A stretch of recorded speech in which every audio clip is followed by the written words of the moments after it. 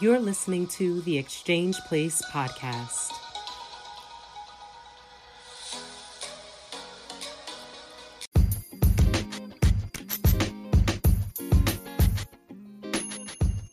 Welcome to another episode of The Exchange, where our hearts, souls, and ears come together for reciprocity and transformation.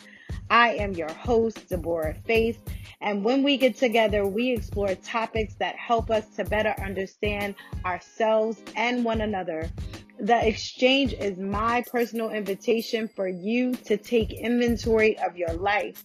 This is our space to be free, vulnerable, transparent. So live in it, learn from it, invite others to it, and most of all, protect it. Take care of it, and it will take care of you.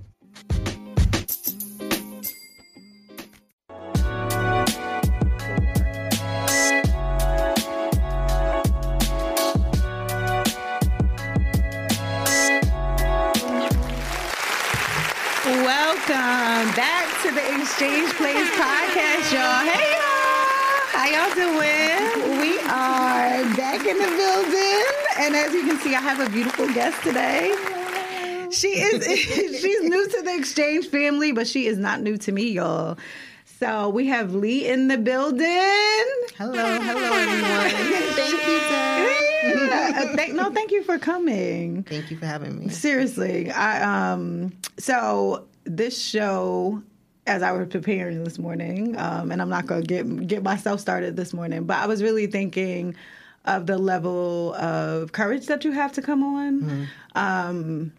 And I just thank you for being here, because I know that this episode, I think like most, but like this episode will definitely bless somebody, knowing your story and your journey. That's all I can hope for. Yeah, and I'm proud of you for being able to tell the story, because I think a lot of times, even with myself, and of course but even with myself, for a long time, I don't think it was something that I necessarily talked about, right? Yeah. And it's a lot of people that aren't talking about it. You don't realize it until you go through it. Yeah. And then you share, and then everybody's like, oh, I've been through that too. Yeah. So I wanted you to come on, and I've mentioned on the show probably several times about myself losing my first son.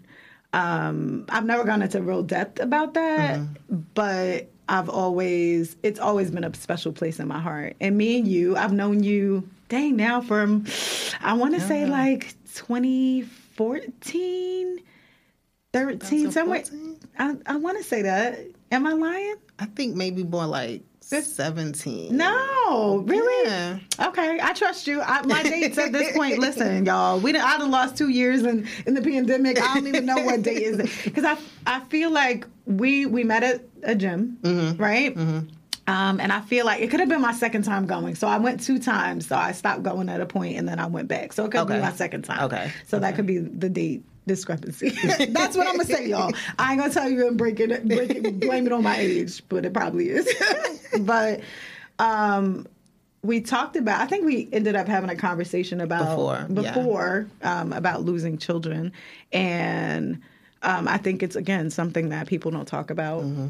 A lot of times, I don't even want to just hold it to women, but I think women and men suffer in silence in keeping that emotion and that feelings down. So I want to talk about your story, because it is one that I know is going to be a blessing to someone else. So if you could just kind of start back, I guess, from your first experience with losing a child. And so I got married in 2009, and we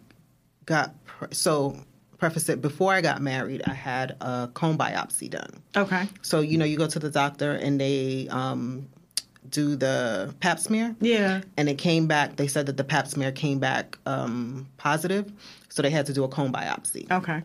So with the comb biopsy, they cut a piece of your cervix to test it and everything.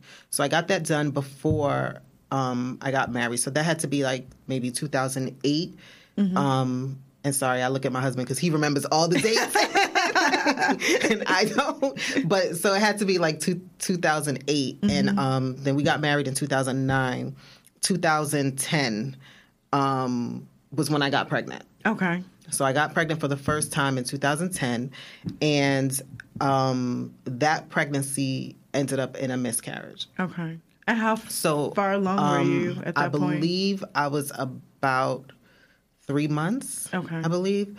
And, you know, when you get pregnant, you don't ever think that, you know, it's not going to work out. Especially, you know, I just got married, so now I'm a wife and everything. And so the next thing is you automatically think, first comes love, then comes then comes the baby, So it's like you never really think that that it's not going to work out. So I was pregnant, went through everything, and then my water broke at home.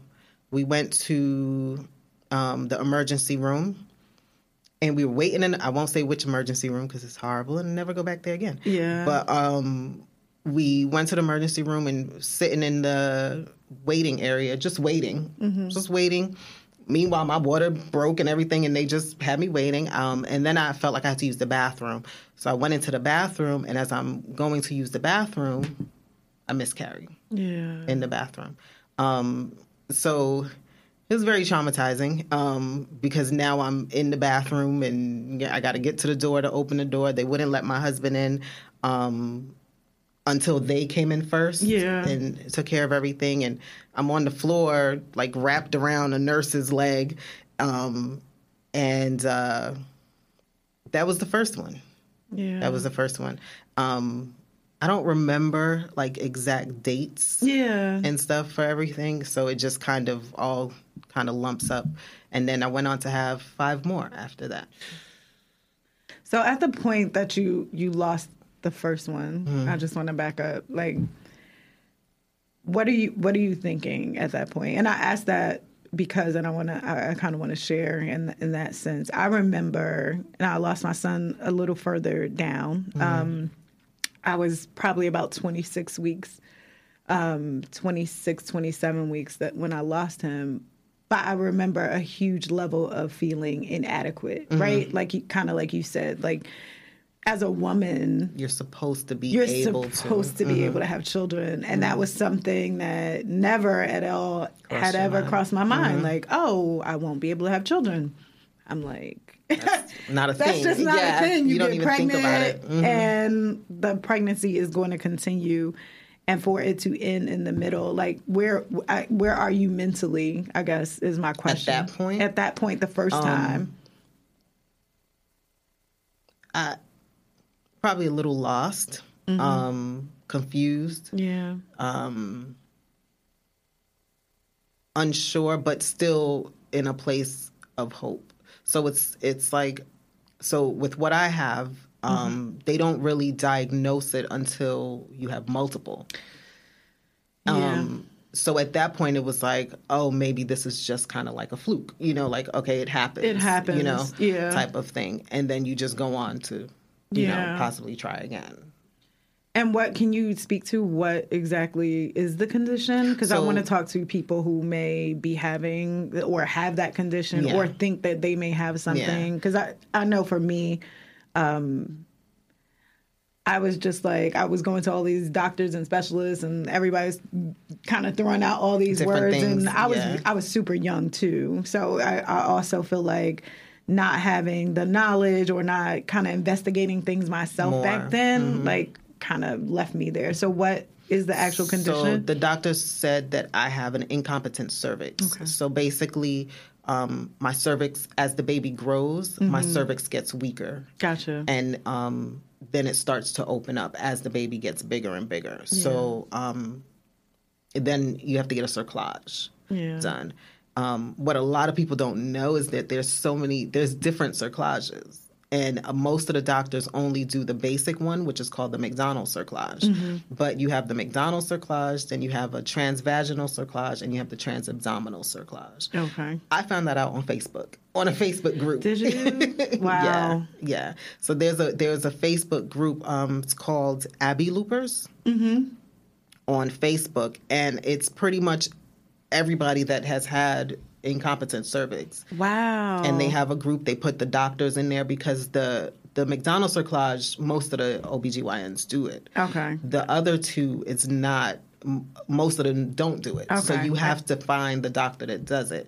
And I had to, my last pregnancy, I did the transvaginal cerclage. And I had to go, it was practically almost in Philly that I had to go to get it done. Wow. That was the closest doctor that did it. So I've had the transvaginal cerclage for my second son. I'm like that I had to count, not the one that I lost, the second one.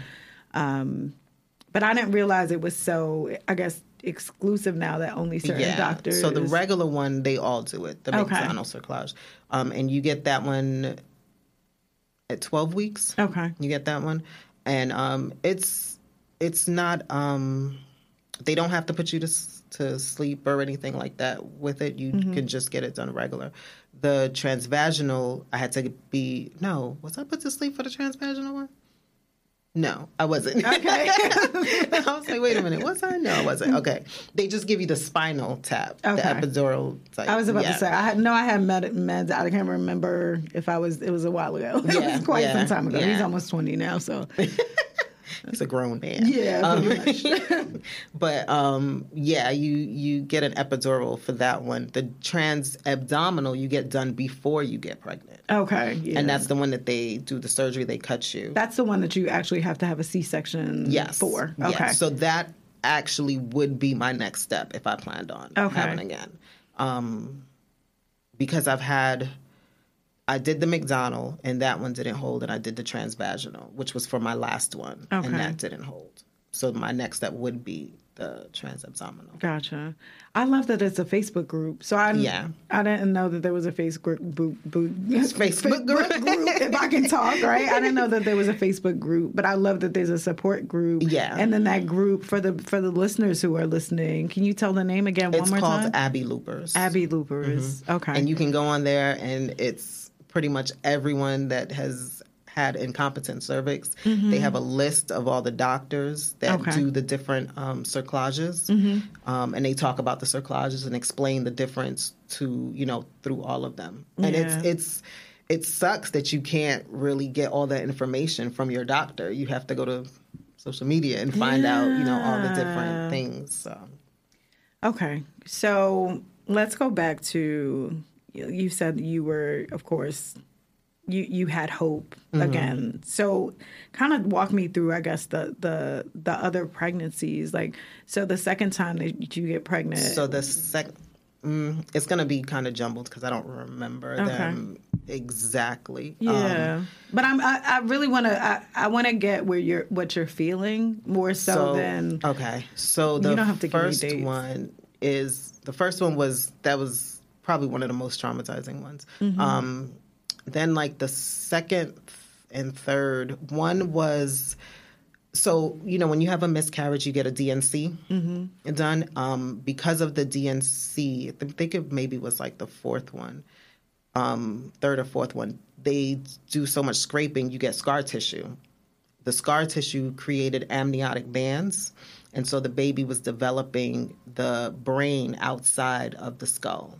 It was anencephaly. Okay. That's what it was called, anencephaly.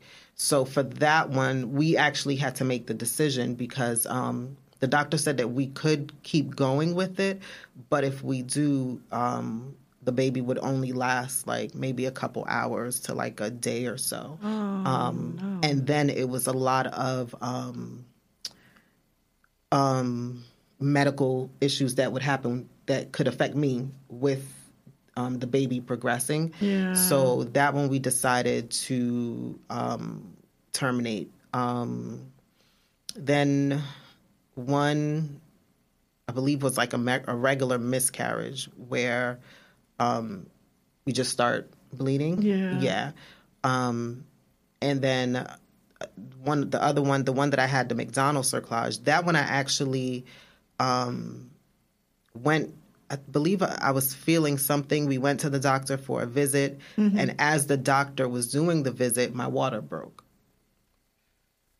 So from there, we had to go to the emergency room, and they have to take out the cerclage, and then you actually have to deliver at that point. You have to go into labor and delivery. And we got pregnant again. I don't know. And sometimes it's like you wonder, like, why? Like, okay, did I put myself through all of this by continuing to get pregnant again and again? But we just always had hope. Yeah. No. And as you should. And so each time, like my husband and I, we never really, we got pregnant, and it was still the excitement of, okay, this is it type feeling. And then it just, kind of ended. Yeah. And then the last one was the furthest. So I made it to 5 months. Okay. And I think this one, everybody thought like this was it, kind of a thing. Yeah.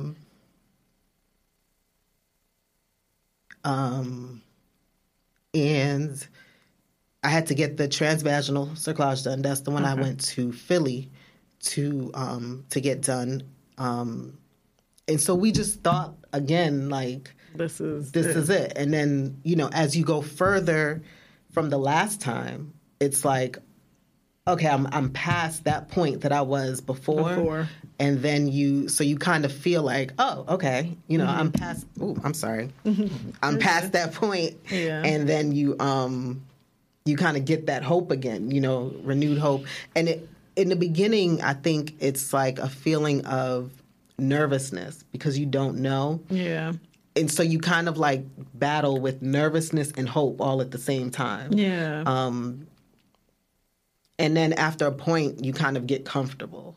Okay. The nervousness kind of goes, especially once you pass a certain point. The nervousness kind of goes away, and then you kind of get comfortable. We name the baby, and you start planning. Then you start telling people because it's like, oh, okay, you're past that. Yeah. And then again, we were home, and my water broke, and I was feeling pain, but afterwards, when I think about it, in hindsight, I had been feeling a sort of pain maybe for like 2 days prior.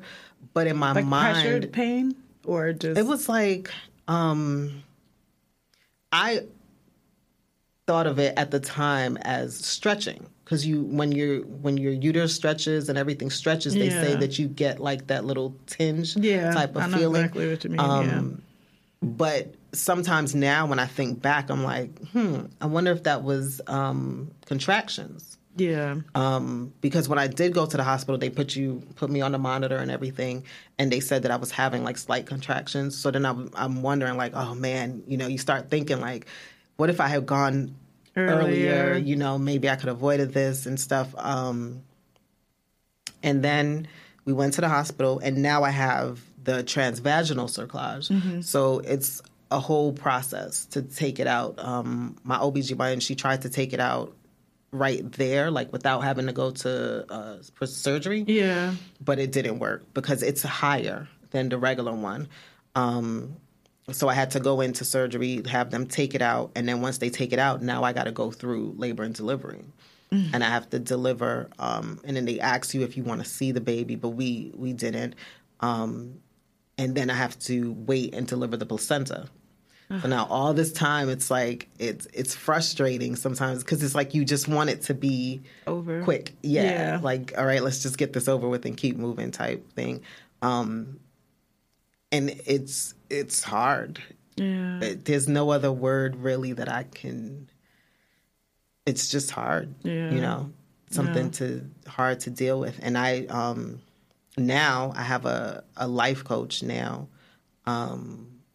I did counseling now, but I never did it with any of the other ones. I was going to ask you that. So all the 5 times that you had lost, you never had any counseling? No. Yeah. I always say that's one of the things that I wish I would have done prior to even getting pregnant with my 2 children that I have now, because I was in such, I can relate to you, I was in such I don't think I ever calmed down during my pregnancies. I was like counting the days to get to the next day, to get to the next week, to see, you know what I mean, that they were going to come here and be healthy. My youngest, I actually had at 27 weeks. And like I shared with you before, I remember I went to labor at my mom's house. And I remember, you know, the whole ride to the, you know, the ambulance, go to the hospital. And I remember getting there and them telling me to push. And my worst fear was I was going to deliver another baby that would not be alive. And I was just like, no. Like, no, they were like, no, you have to push. I was like, I just, you know, in the fear of going through that. And that's such a traumatic experience to know. You know, with my first son, who I lost, I knew I was delivering a baby who was not going to be alive. I opted to see him, to have that same kind of repeat the same, you know what I mean, experience with my youngest son, who is healthy and was born at 2 pounds. But I remember the level of fear that I had. And I was just like, I think even the hospital, I was like, after that, I wanted the hospital to be set up differently because I felt like it was so unfair to people who were not leaving with anything. Like, to still be in the same space to hear babies cry. Like, I literally, I still have that now. I've changed, gosh, I don't know how many times I've changed doctors. Yeah. The first one was a guy, was a male doctor. And then I went to St. Barnabas and was using their group that they had. I was there for a while. And then decided to change to another one. And it's just change. It's like you don't want the same outcome, so you feel like I'm going to shift. I mean, it's weird because it's like, it really does. I don't know if it matters so much. I guess, I don't know. I think it's just a mental thing. I was about to say, I think it's mental, but what I will say, especially for younger women, because I think, again, when I lost my oldest son, I was really young. And the group, and I won't mention what group it was, the group of doctors that I was with, I feel like they had no compassion. They just felt like, oh, you're young, you'll get over it. Just kind of go. Like, I remember that feeling, even when I went to the doctor to even be, you know, for them to tell me to go to the hospital, like, basically it was kind of like, oh yeah, just go. Just kind of go. And I remember that feeling. And even going back after, it was kind of like, you're young, you'll be fine. Like, it was like nothing. My first one was like that. That first doctor was kind of like, you know, just like oh, it happens. Yeah. And I hated hearing that because it was kind of like, no, that doesn't just happen. And it was, you know, again, not having, and I said this to you, for someone else to only be like, they know you were pregnant, but honestly, to experience life, do you know what I'm saying? Yeah.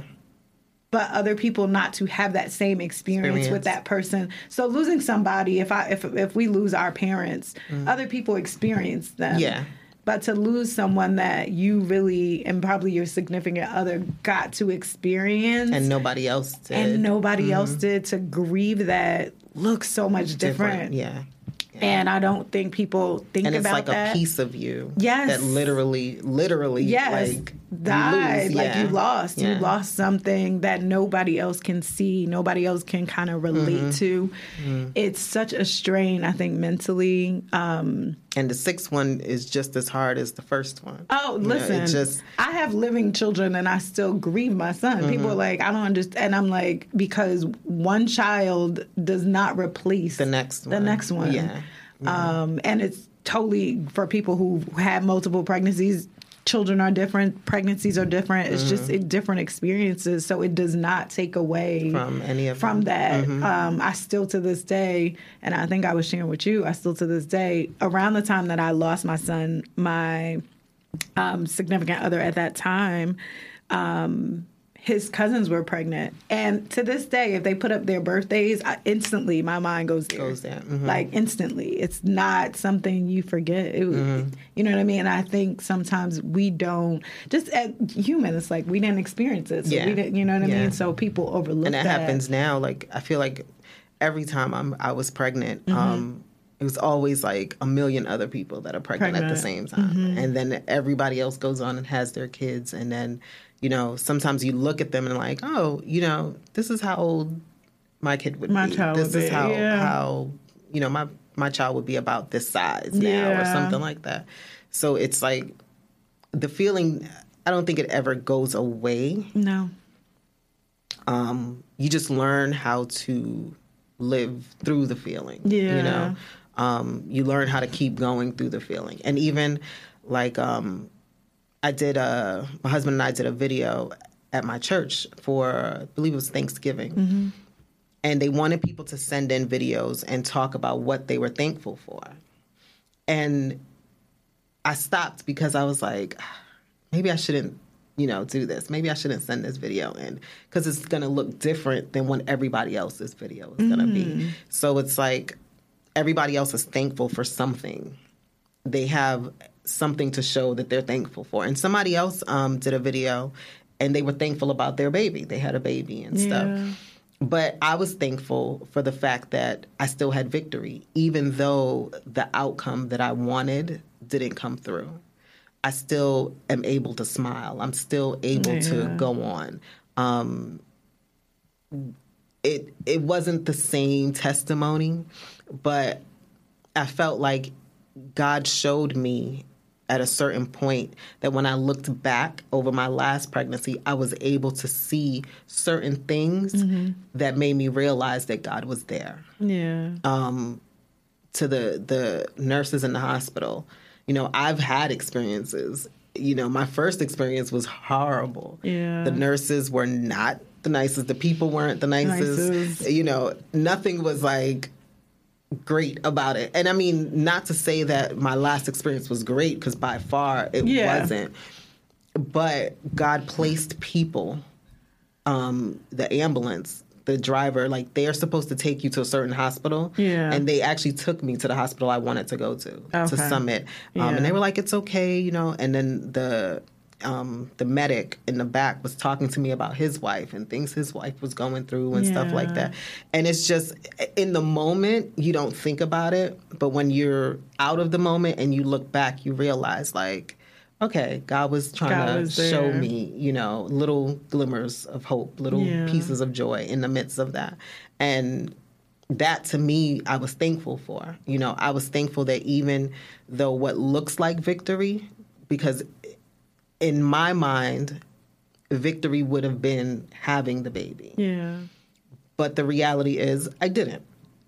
Does that make me any less victorious? No. It doesn't. You know, because I'm still standing and I'm still pushing, because Lord knows I could have not been standing, you know, I could have not been here. Yeah. You know, so it affects a lot, but you have to push through. Yeah. You know, you have to push through it. I love that perspective. I think not all the times do we, in the middle of what feels like kind of like we're, I don't want to say dying slowly, but like the world's ending. The world is ending. I'm like, basically, that we can see that perspective. It's almost like today, even in church, when they were saying, like, depending on from what view you look at things, will determine your perspective. And sometimes we can't see what God is doing, and even the why behind it. We may never know, but just having a basic understanding of, like,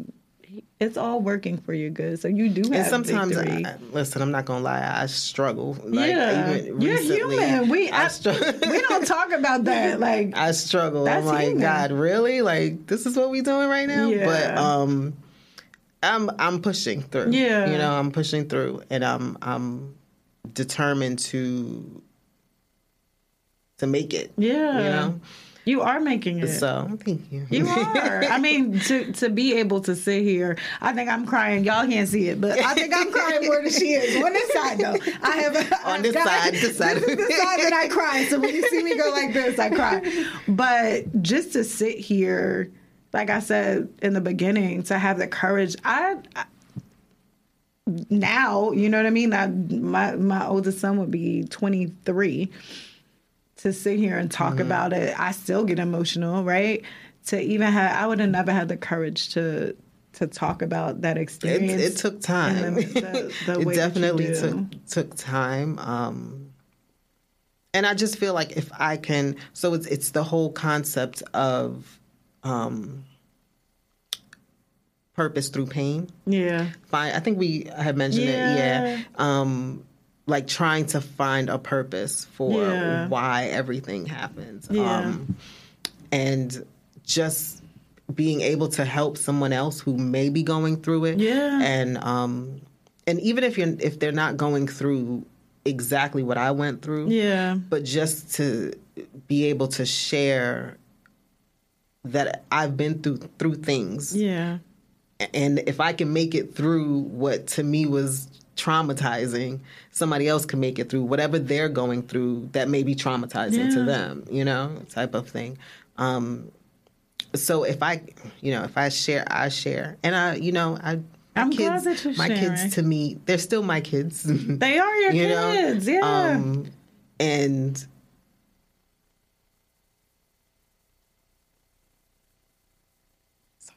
no, don't be sorry.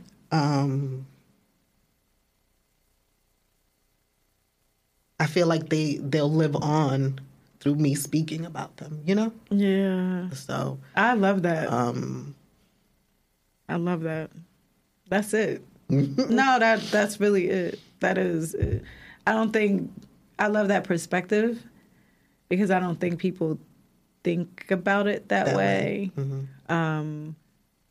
Or have the lens to look at it that way. But that's an amazing perspective of like, yeah, they will live on, and yeah, they lived in you, even if no one else ever got to experience them. Yeah. So I know you said you have a life coach. Yeah, my Sasha. Hey, Sasha! Shout out to Sasha and those life coaches out there. What was different about? You said you never got therapy, I guess, prior, right? What was different about this time that you felt like you needed a life coach or a therapist or counseling or some type of form to like? I think it was just the mindset. I'm not big on journaling. I'm not. Okay. It's hard to me to write stuff down. I think I work better talking to people. So it was, and then I had actually spoke at an event. It was weird because I think it was in June or July when I went to speak at an event. I miscarried Mother's Day of 2021. Really, God, why would you do it on Mother's Day? Not that he did it. Don't get me wrong, but and I was already scheduled to speak at this event. And in my mind, it was like, I'm going to speak from a place of going through something, but now being victorious because this is what I have to show, like we're making it through this. And then May came, I had the miscarriage, and I felt like I wasn't going to speak anymore because I didn't have nothing to speak about now. And my friend, she was like, no, but you still do. And so I still spoke, and my life coach actually spoke at the same event.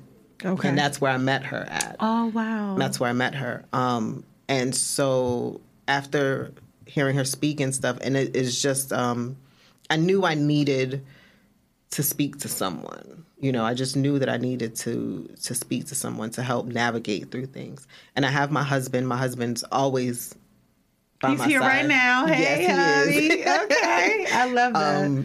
And through all the miscarriages, he's right there, by my side. Never left. Another thing that I'm thankful for. And I mean, we've had the miscarriages definitely affected us, affected our marriage and stuff. But we're still, still here. Yeah.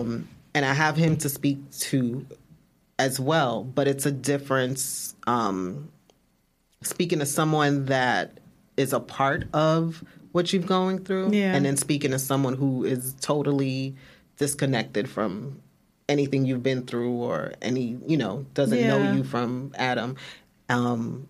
So speaking to her has definitely helped me a lot. You along. Yeah. I think we all need what I call talk therapy. Mm-hmm. The exchange is talk therapy for me. And for a lot of y'all listeners, I know it really is. I think in knowing what you said kind of earlier is like the exchange kind of gives people, it gives them mirrors of where they are and also windows of where to go or where they can possibly go. So I love that you did that because I think it's important. Yeah. And I think the more that we talk about it, and whether you're talking is just for the listeners, some people journal. I can journal, but at the heart, I'm a talker. And so much so that I've gotten out of just writing my journal. I voice note my journal. Yeah, I heard on one of your other shows you do voice memos instead of texting. Yes, I'm a voice. Y'all, I'm sorry, but I am. I'm a voice memo.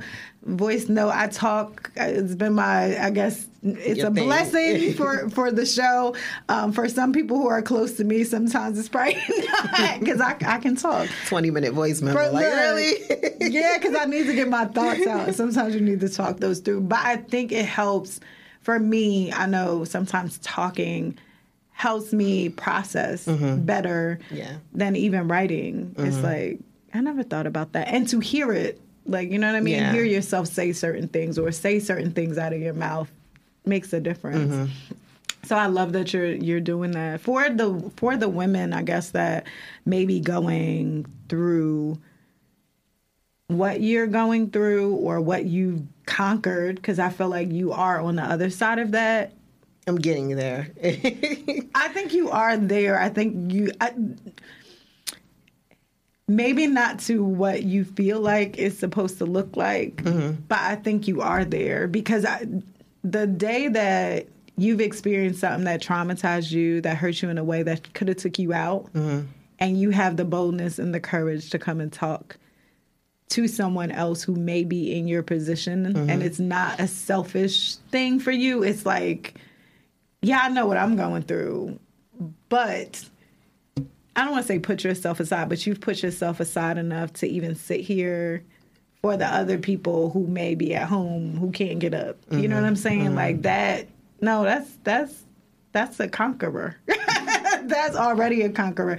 And it may not look like how we always picture it. And I think sometimes, like you said, victory doesn't always look like the same. How we pictured it to look. It's like depression doesn't always look the same. Child. Depression is real too. And some people are functioning depressed. I know that well because I have functioned depressed. And with loss and great loss and repeated loss, whether it's children or people, people become numb. I know, like grief is a mug, and it doesn't. One of the things that doesn't show up always. One of the things my life coach mentioned was like she was telling me that I have detached my feelings from experience, so you can go through and deal with the experiences because you've detached your feelings from them, and that's not good. It's not healthy. Yeah. It's almost like a numb place. I know it well. And I'm not proud. I'm proud to say it because I'm aware of it. Yeah. And that's what I mean. Like, I'm aware of it. Even with death and death of anyone with me, it looks very different. And I have to sometimes come back to the experience and not so much like, I'll be like, people are like, are you okay? And I'm like, I'm fine. And I'm not fine. But really you're not. And I'm not fine. But I can mask it. I can mask it enough for it to look a certain way. Again, I'm aware of it, so I'm very careful especially in death and loss, and grieving what that looks like. So I make sure that I take my moments to feel. Because you can get to a place where you don't. And people think you are superhuman. I think sometimes, especially with the strong Black woman syndrome, and I call it that because I hate people to label strong, because I think strength, sometimes you can be strong, but I think sometimes with that title, we take on things that we're not supposed to carry. Yeah. And you feel like you always have to be strong. And I feel like for men too. Yeah. It's like you go, in general, people go through things. Men have a whole, I don't want to get too much into them, but I think they have a whole, I do want to be sensitive to them because I think they're, from the time that they're brought here, we're trying to make little boys men. Mm-hmm. Man up. Like, he's 2. he's not a man. And I think that carries on as much as we kind of laugh at it. And it's like, oh, you're the man. But you're telling a child that, and then they grow up with the weight of that. And a lot of men, and they go through things and they feel like they have to be strong. They have to be strong. It's like they don't feel. No, they've been taught not to feel. And we have to be very careful with that, even in losing children. Yeah. Like, everybody talks about what we're going through, right? But nobody sees it from the husband, the spouse, or the man's perspective. Absolutely. Yeah. And I would think... And it takes a toll on them as well. Yeah, I was about to say, and again, we don't have your husband in the room, but I would think that his level of pain looks so much different because it's like there's nothing really he can actually do. Physically to, you know what I mean, help you carry, you can be there and all of that. But I would think it was also a helpless place of like, hey, I want to be there, but how to be there and what that looks like. And then when everything happens, everyone looks at, oh, how is she doing? How is how's your wife doing? But nobody stops and thinks to say, well, how are you doing? Wow. To him on that end. So that's a great point. I don't think we think about that. Because it's the mother that carries, so you always think about her, but you never think about him, you know, who is going through the journey, just as much. As much. And lost a child just as much. Yeah. Wow. Yeah. That's a great perspective. I'm sitting here because I'm like, I don't think we think about it. I don't think we think about, and I wonder if it's like a male support group of men talking. Men don't talk Probably as not. much. I know, but Probably not. There's danger in that to me. It's so scary. Because even in the group, the Abby Loopers group, it's all female. It's all female. Yeah. And it's not a requirement to get in the group that you have to be a woman. Anybody can get in the group. Yeah. But it's all female in the group. Men suffer in silence a lot, though. I think throughout life, just in general, but I think especially in this place, and I'll share this because it just brought that back to me. So when I lost my oldest son, my significant other at the time, I remember I probably was the most, and I'm convicted as we're talking, because I probably was the most insensitive from his side and his perspective of like, yeah, you lost a child as well, especially in that moment, because all I could focus on two things. I probably felt the most inadequate as a woman. And he really loved children. And all I kept on thinking was, he's definitely going to leave me because you can't have. I won't be able to have children. Well, I never thought, again, and this is just a blessing for you to hear this, right? I never thought I was going to have kids. I never thought I was going to have kids. I am blessed enough to be the mother of 2 living boys.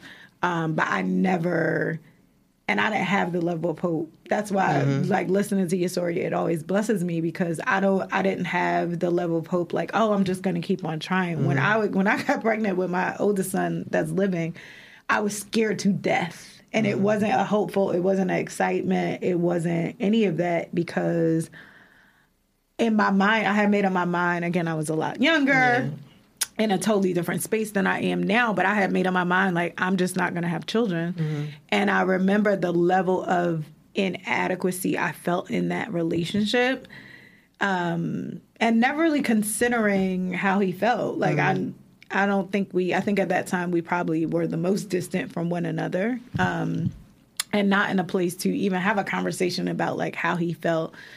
later on, I was blessed enough, probably a couple years back, me and him actually had a conversation about that. And it was so crazy because it's like he felt totally, of course, the lanes of communication were totally off. In his mind, he felt like, oh, well, he's a teacher. So he was like, well, if we didn't have children, I have plenty of kids. Like, it wasn't that heavy for him. But again, not communicating and not having that. That's why I love that your husband's here. I love that, you're considering his feelings, because I don't think we do. I think we get stuck in our mess. I think for me, because even in the hospitals, I think I had a mindset like I felt inadequate, and I felt like, I don't even know how to explain it, like I'm wrong kind of thing. So even in the hospital, I'm telling the nurses, sorry, for everything. And I'm like, oh, I'm so sorry. And they're like, you don't have to be sorry. It's okay. But like certain things I would, try to, I don't know. I don't even know. Now that I'm thinking about it, I'm like, I don't know exactly what it was. It's almost like I'm not going to say the bad person, but like, I've caused this. Yeah. You feel responsible. Yeah. So like, I'm like telling the nurses sorry and, trying to accommodate them, whereas it should be the other way around. Yeah. And so like, even with my husband, I asked him how he's doing, but from a male perspective, and we've actually had this conversation where he felt he had to be strong for me. Yeah. So it's like, two people feeling like, oh, I don't want to burden you, or I don't want to burden you. And then you just kind of keep it to yourself and keep moving, because you want to be strong, for the next person. Yeah. I hope we can get away from that level of strong and be weak to one another. Like, do you know what I'm saying? Because I think in our weakness, that is really where strength lies. Yeah, it's really where it's like, hey, this is where I am. This is how I feel. We're allowed to feel. We're allowed to. And you get help. Sometimes you just have to get help. You can't take on everything on your own. And whatever help looks like for you. Yeah. Like, I'm an advocate for therapy and whatever that, again, social worker, therapist, life coach, whatever that looks like for people. Sometimes that just looks like really having somebody who's close to you or that you trust with your feelings and trust that's a safe person that you can go to and have a conversation with. It's not always, a paid person, but somebody to listen to where you are that you feel like you really can share your truth. Yeah, I was about to say share how you feel, because keeping that inside, girl, I am a witness. All the loss I've had in my life, oh my God, I'm like, God is real, because just the fact that I'm here is a testimony itself, because you can drive yourself crazy with keeping all that stuff bottled up and just going, because at some point you are going to crash. And then it just causes, it spirals over into other areas of your life. I had fruit in all different areas, and it all went back to the 12-year-old little girl who lost her sister, who blames herself for not doing. That's why I said blame comes with grief, especially in losing someone, and whether that's your child or whatever. But I could see all this fruit that had developed over years. And it was all back to, and again, it was other stuff that happened in between, but like it really, the root of it was the little girl who felt like a bad, like what you were saying, I could relate in a different way, but I remember feeling that exact same way, like feeling responsible. Yeah. And usually it's like, I should have done this earlier. I should have did this. It's like the first one is the fluke. But then you get to number 4, number 5, and it's like, okay, I must be doing something wrong. What am I doing wrong? What am I doing wrong? And you're not doing anything wrong. I love that. So what, now where are you? I guess, like, through all of that, besides the courage, and we know that you are up here, and I love that you're speaking, not only here, but speaking at places, and I love that you had, I don't even know, I was sitting here like, to be able to stand up at that the event, speaking event, and even speak at that point is like, that's God. That's God. Yeah. But I love what you're doing for others. But like, where are you now? Still getting through. Okay. I'm still getting through, still in a place to try and grow individually, grow my marriage wise, strengthen my marriage, strengthen myself, and just really try to get back to a place of trusting God again. Okay. And just kind of see where he wants me to be. Okay. What he wants me to do. Because sometimes as a woman, as a wife, you look at having kids almost as a purpose, you know? And when it doesn't happen, it's just like, okay, now what? You know, now what am I supposed to do? And then also, like, one of the things I got from my life coach is she told me that I have I can't remember exactly how she said it, but I have the desire to want to produce, whether it's someone or something. I have a desire to want to produce because for me, and I don't know why I have this thought or this mindset, but I feel like I want to have something that lives on past me. Legacy. Yeah. And so, you know, I always think about like, oh man, I'm not going to have a kid. So, you know, when something happens to me, then, you know, that's it. Like, you know, I'm gone kind of a thing. And we have a stepson. So my husband has a son. He's 18 now. Love him to life. And at first there was maybe like the first or second pregnancies where I did struggle a little bit because it was that mindset like, well, he has his son, you know. Now it's different because that's our son, you know. Yeah. He has his mother, and rightfully so. But he's my baby too, you know. I love him just the same. But I still have that. It's still that mindset of, you know, he has his mother and his father, you know. I want somebody to have me as a mother, you know? And so when something happens to me, you know, you can look at this little one and see me in that person, you know? Or, and one of the things that I've done, I slowed down a lot now, but I was very much, I think we had talked about this, where I was very much just being busy trying to build something or, you know, trying to build a business, be a boss, you know, just being busy. And it's really just masking what I'm really feeling. Yeah. So you just become, you just start doing when really you need to just stop and sit and be with yourself for a little bit. And it took, you know, after this last miscarriage, that's kind of what stopped me, you know, and actually caused me to stop and pause and spend more time home rather than being all over the place, you know? Yeah. I totally forgot why I started saying that. No, but you were saying where you are. No, you were saying so now I'm in a place of just really trying to sit still, to a point. Still trying to build, but differently, if that makes any sense. Yeah, it does. Not trying to be all over the place anymore. That may be for someone else. It's not for me. Gotcha.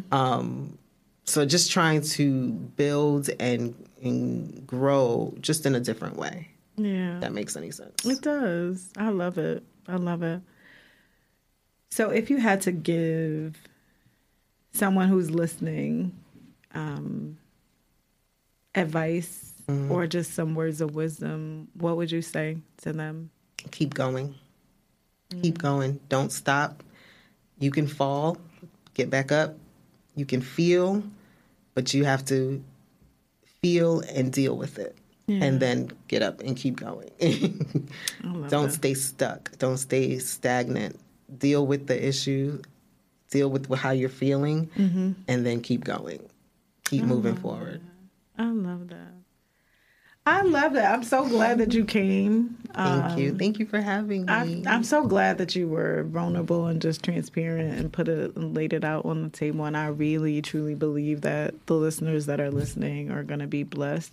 Can you tell people, just, is it okay if people want to reach out to you, where they can find you, if you're on Instagram or Facebook? So on Instagram, I actually just changed my name. Okay. So it's The Locked Lender. Okay. TheLockdLender. Okay. Facebook, you can find me through Leah Steed. Okay. LinkedIn. Yeah. Because I think people will be reaching out to you, and I feel like the more you tell your story, the more doors will open up, and I know that the Lord will bless you. What that blessing looks like, we never know, and how He does it.